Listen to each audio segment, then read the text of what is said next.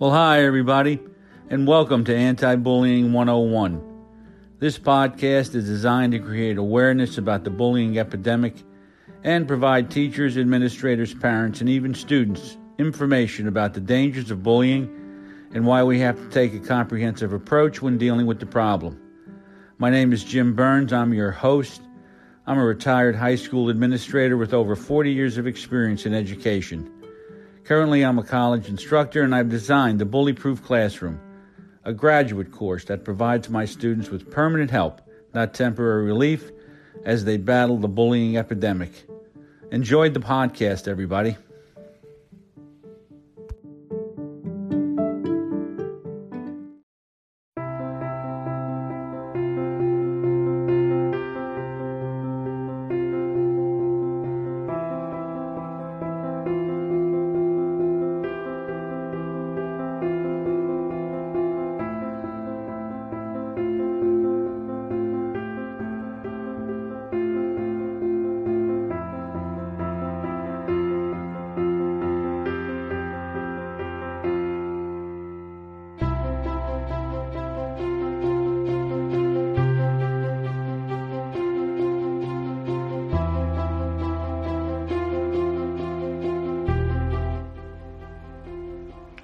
Well, hi again, everybody, and welcome back to Anti-Bullying 101.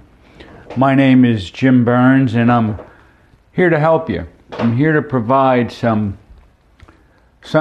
as Yogi Berra would say, teach you some of my experience.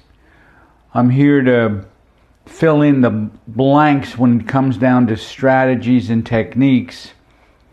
We're here to try and offer some help to those who may have experienced trauma because of bullying.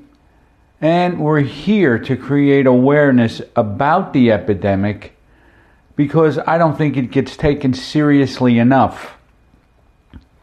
As I've said in many other podcasts, bullying is everywhere. And I'll go over them again. Schools, communities, workplace, politics. It's everywhere. No matter where you go, you're hearing about someone who is harassed or intimidated or bullied. We have a report in the paper that's been going on for the last couple of weeks about the governor of New York, Andrew Cuomo, sexually harassing two women.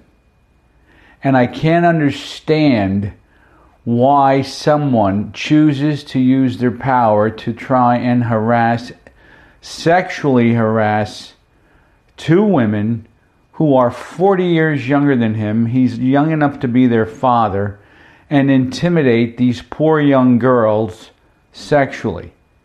And I believe that, we don't have all the facts, but I don't know people that just come forward and start saying these things, that they were sexually harassed, if in fact there wasn't some truth to it.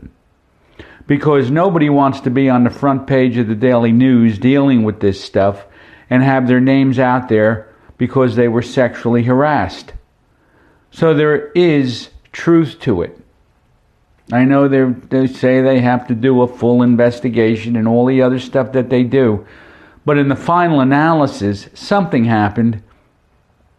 And I believe that the governor is going to be either removed from office or they're going to ask for his resignation because he's got too much stuff going on right now between lying about COVID deaths, now this situation, and then he's also been identified, and they've used the word in the news, a bully, and how he threatens people to ruin their career if in fact, in this case, they came forward about the nursing home issue when it came down to the number of deaths that occurred in New York and the cover-up that ensued. So it happens in politics as well. And we have to be aware of it. We have to be aware of the far-reaching effects of bullying, harassment, and intimidation.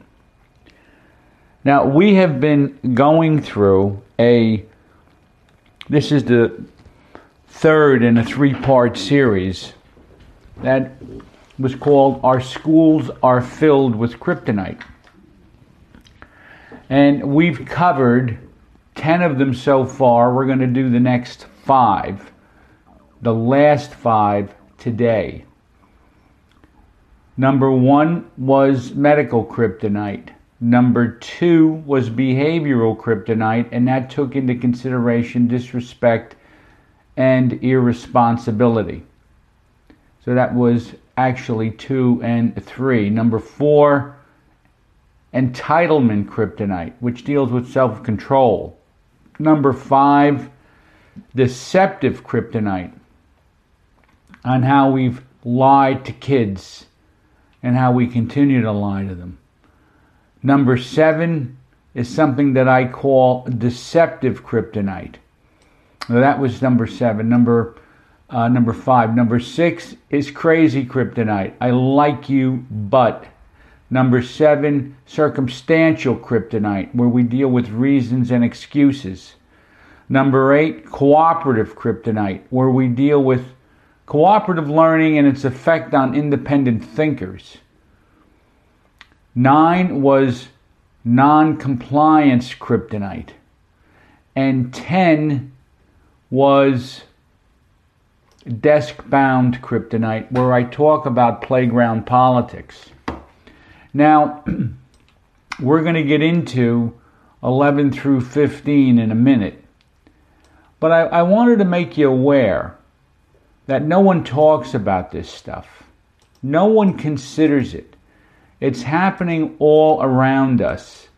And until someone comes forward and really starts to address some of the bigger issues that are going on in school today, we're going to continue to have difficulty with our students, and they usually manifest themselves in the area of behavior. That's where you usually find them. Kids are disrespectful and irresponsible and non-compliant to boot. So we have to take into consideration a lot of things. And for some reason or another, there always seems to be some type of a sweep going on where we take things and we throw them under the rug. And that's something that we have to start to take a look at. You know, everything isn't easy. Things are difficult. Things are hard to do. They're hard to do. And when you take the path to least resistance and you don't go for permanent help and you keep dealing with temporary relief, you're going to get the same thing that you've always gotten, which is kids who are discourteous, rude, they bully, they're disrespectful, and irresponsible. So let's really start to take a look at some of these things that are really happening. Now, number 11, there is no fear. And kids do not fear anything today. They don't. Parents fear their kids more than kids fear their parents. And systemic discipline is just a slap on the wrist. And, by a dysfunctional schools that fight dysfunctional families. And while the whole thing is going on, the kids are laughing at us because they know there's not going to be any real consequence. And I call this one cocky kryptonite because kids walk around with no fear. Now, let me give you an illustration of something. I worked with a psychiatrist one time, and he told me, he said, before you can get a kid to change his behavior, there has to be a certain amount of fear. And this is a psychiatrist. This wasn't any namby-pamby stuff that was going on. He said, hey, look, they have to fear something. And when I was in school, okay, I thought that I was going to take over my father's business, which was a bar, which I didn't. He wanted me to go to college. So I went to college, and I got into 3 colleges by the skin of my teeth. And I ended up going to a state school. And I tried to tell my father not to waste his money. I get into this state school. The first semester that I'm there, I score a 1.0 cumulative average. 1. I mean, they're getting ready to throw me out already, and I was only there for 3 months. And I told my father, I told you I couldn't do it. And you know what he said to me? You better do it, because I'm selling this bar. I can't do it anymore. And you know, you got to figure out something that you're going to do with your life. Well, I felt a cold, harsh stripe go up my spine. And with the help of others and God, I made it through college. And I ended up graduating with a 2.9. Now, if you do the math, that's a lot of A's, because it is hard to bring up a D to an A over the course of 4 years, but I did it. I was not a good student, but I had to work for what I wanted to get. And if there wasn't any fear about what I was going to do for a living, and I just continued to go along the same path and never study and never work and expect that, you know, people were going to hand me stuff, I wouldn't be doing this podcast right now. Because I've always considered myself, even when I was in administration, a happy blend of blue collar and white collar approaches to discipline and dealing with kids.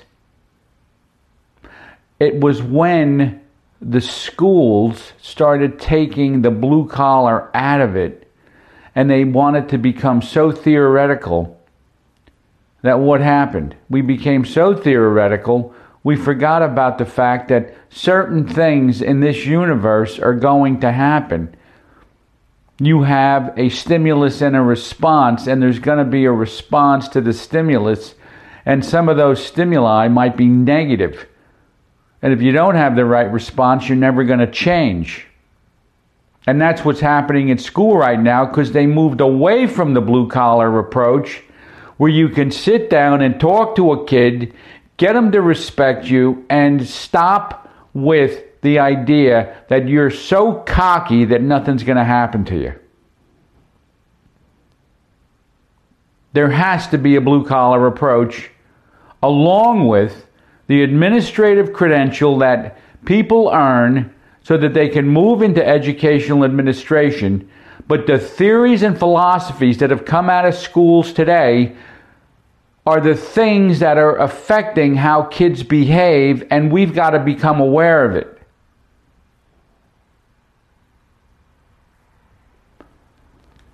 We think that if there's a theory, it's going to work.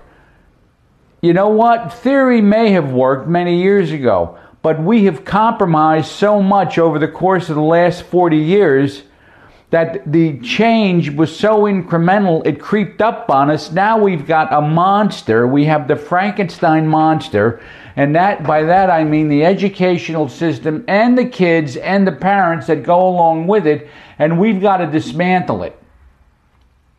And what happened was we tried to fix what wasn't broken, and this is what we ended up with.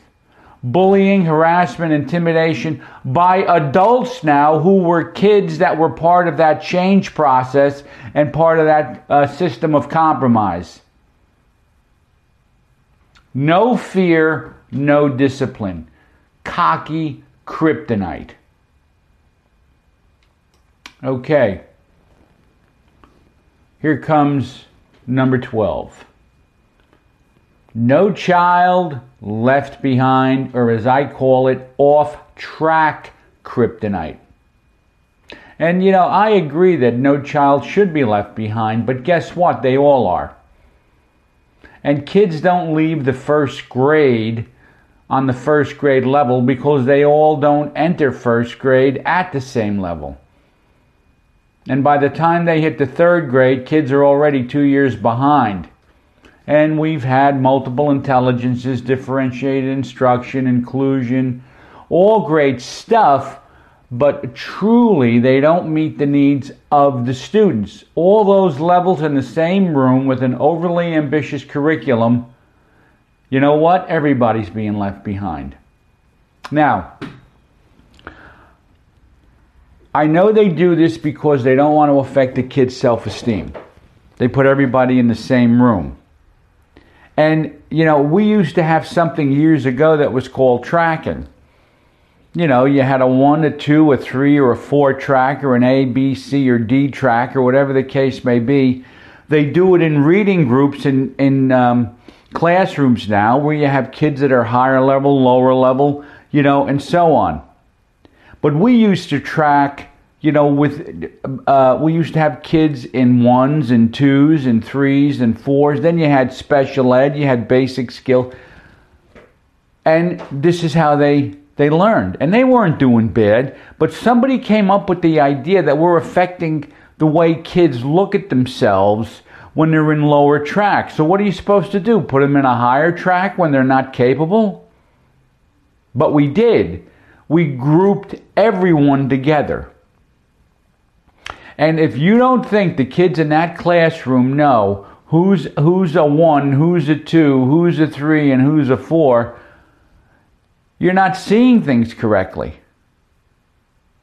And I'm not saying that I want to affect the kid's self-esteem. I'm not saying I want to hurt a kid. All I'm saying is you put a kid into an environment where he's going to be successful.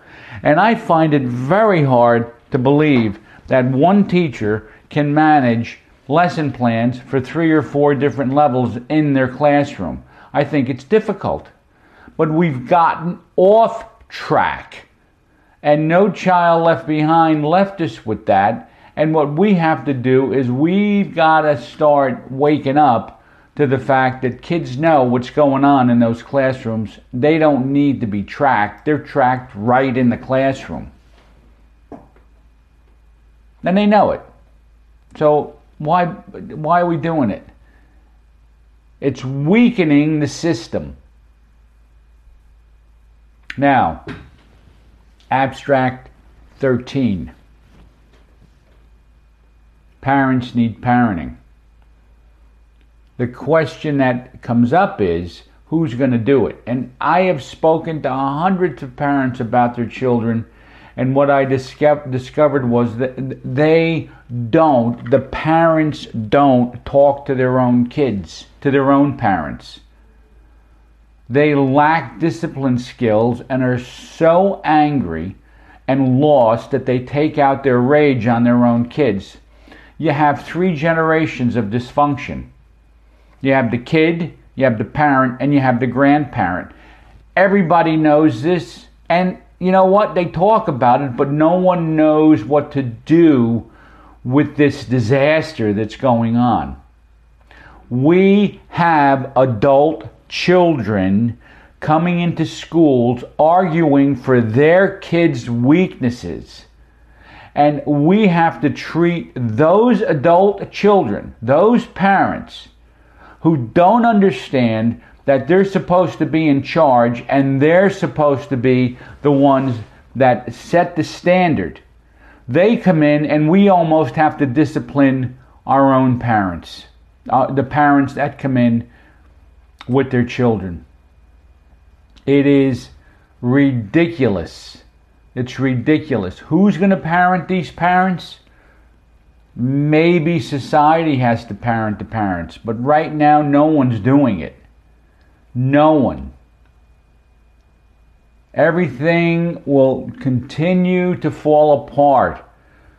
Hopefully someone will realize that all the wisdom and the guidance and direction and the support and love and affection were theirs for their taking. But see, parents who are our parents that we deal with in schools have turned their backs on their own parents. We don't use older folks as a means of helping us learn and let them teach us their experience.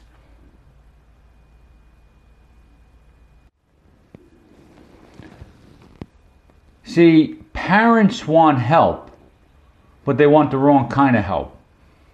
They want somebody to fix their kid. And they need to find somebody to fix them. They don't realize that the people who can offer them the most help were put there naturally and are at their disposal for free, and that's their parents. And the question will always remain, who's going to parent these parents that need parenting? And schools have tried parenting programs. These programs don't work. They offer advice, but ultimately it's up to the parents to follow through. And the minute that their kids give them a hard time, they revert right back to blaming everybody else, and they start looking for more advice. So who's going to parent these parents? We're doing it right now. We're doing it right now. Now, I've combined two of them here at the end. And they're basically I call it Abstract 14 and Abstract 15. And they're combined in this. And what we want to understand is kids have lost their ability right now to get along, and are rapidly becoming adults who've matured physically but not mentally or emotionally. And society has been taught to disagree. Society hasn't been taught to disagree. Well, wait a minute. Society has been taught to disagree with the wrong attitude. See, that's the thing. If I don't agree with you, I'm going to give you a hard time. See? And if we disagree on certain things, I'm not going to like you, and disagreements are things that get walked away from because of the fear of conflict. We don't know how to have productive conflict. And the idea that we can leave enough space between us for a disagreement is too hard to imagine. This idea of win-win can't happen, because someone always has to win and someone always has to lose, and I'm not going to compromise with you. So the idea that we can't talk too loud, because someone will hear even your whispers, and that'll get back to the wrong person, like your boss, who's going to muzzle you and make sure that you always walk the line of political correctness. That's the problem. That's Abstract 15, political correctness. Political correctness just merely means you agree with the majority. There's a majority that you can agree with. And that's not something that everyone's going to do. It's not something everyone's going to do. The majority could be wrong. And when we disagree at the wrong time and with the wrong people, those people try to muzzle us. They don't want to hear it, and they try to muzzle us. And freedom of speech is not the freedom to say what you want, but rather the wisdom to say what you ought. And I stand by the definition. What I don't believe, though, is that someone should be beat over the head with the club of political correctness and never speak what's on his or her mind. And when a system, whether it's school, corporate, or political, can gain such control over its members that it holds them as mental and emotional hostages, the system has then muzzled its members, and in reality has bullied them. To disagree with a system, any system, doesn't mean that we won't cooperate. It just means that our opinions and thoughts are different from those who are in charge. Two heads are better than one, and even more heads can make a bigger difference. But when an ego is so big that it believes that the only way is my way, change will never take place. change will never take place, and a good leader listens way more than they speak, and they value the input of others. We have something that's called the adult bully. There's an adult bully. And this is what we're dealing with in our culture. And there's levels of fear and intimidation that keep welling up inside of us because we've never discovered how to manage and have productive conflict. Because if I don't like what you're saying, I'm going to do everything I can to shut you up. And that's where the problem lies. We cannot be muzzled by a system, and we can't allow individuals to walk into our school and try to tell us what to do when we're the ones that are dealing with a classroom full of wild kids. So we are the ones that have to make adjustments. We have to understand that we can't be victimized by these adult bullies in a classroom. And we certainly can't be muzzled by the system that we work for. We have to have the ability to speak our mind and to seek out change when it's necessary. And we've made changes. But they've gone in the wrong direction. And what we have to do is understand the compromises that we've made, how we've gotten to this point. We have to seek out permanent help, not temporary relief. And then what we have to do is we have to begin to change intergenerationally. And just like it took 30 to 40 years to get into this position, it could take us a long time to get out of it. But with the right help, the right attitude, and the right people, it can be done.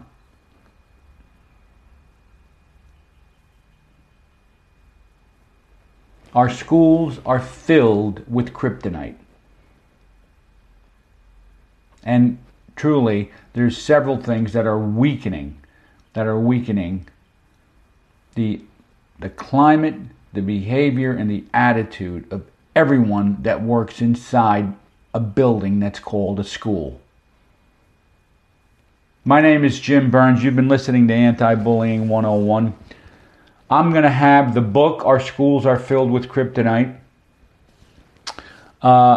in the episode description. Take the time to subscribe to the Anti-Bullying Premium Podcast. Just do it, and take a look at our store, because there's a ton of stuff in there that you can use in your classroom, or you can refer a teacher if you're a parent to take a look at the website. These podcasts don't run on their own, and it's like, hey, you know what? I'm looking for money to make sure that the podcasts continue to improve. But, you know what? Anti-Bullying 101's been around for 3 years as a podcast. I'm very proud of some of the stuff that we've communicated. I'm very proud of some of the people that we've interviewed.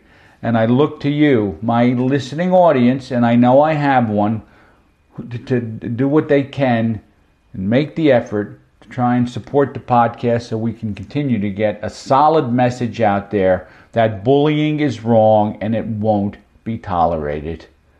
Once again, my name is Jim Burns. You've been listening to Anti-Bullying 101. I'll see you in the next episode. That'll be next week at this time. Until then, have a great week, everybody.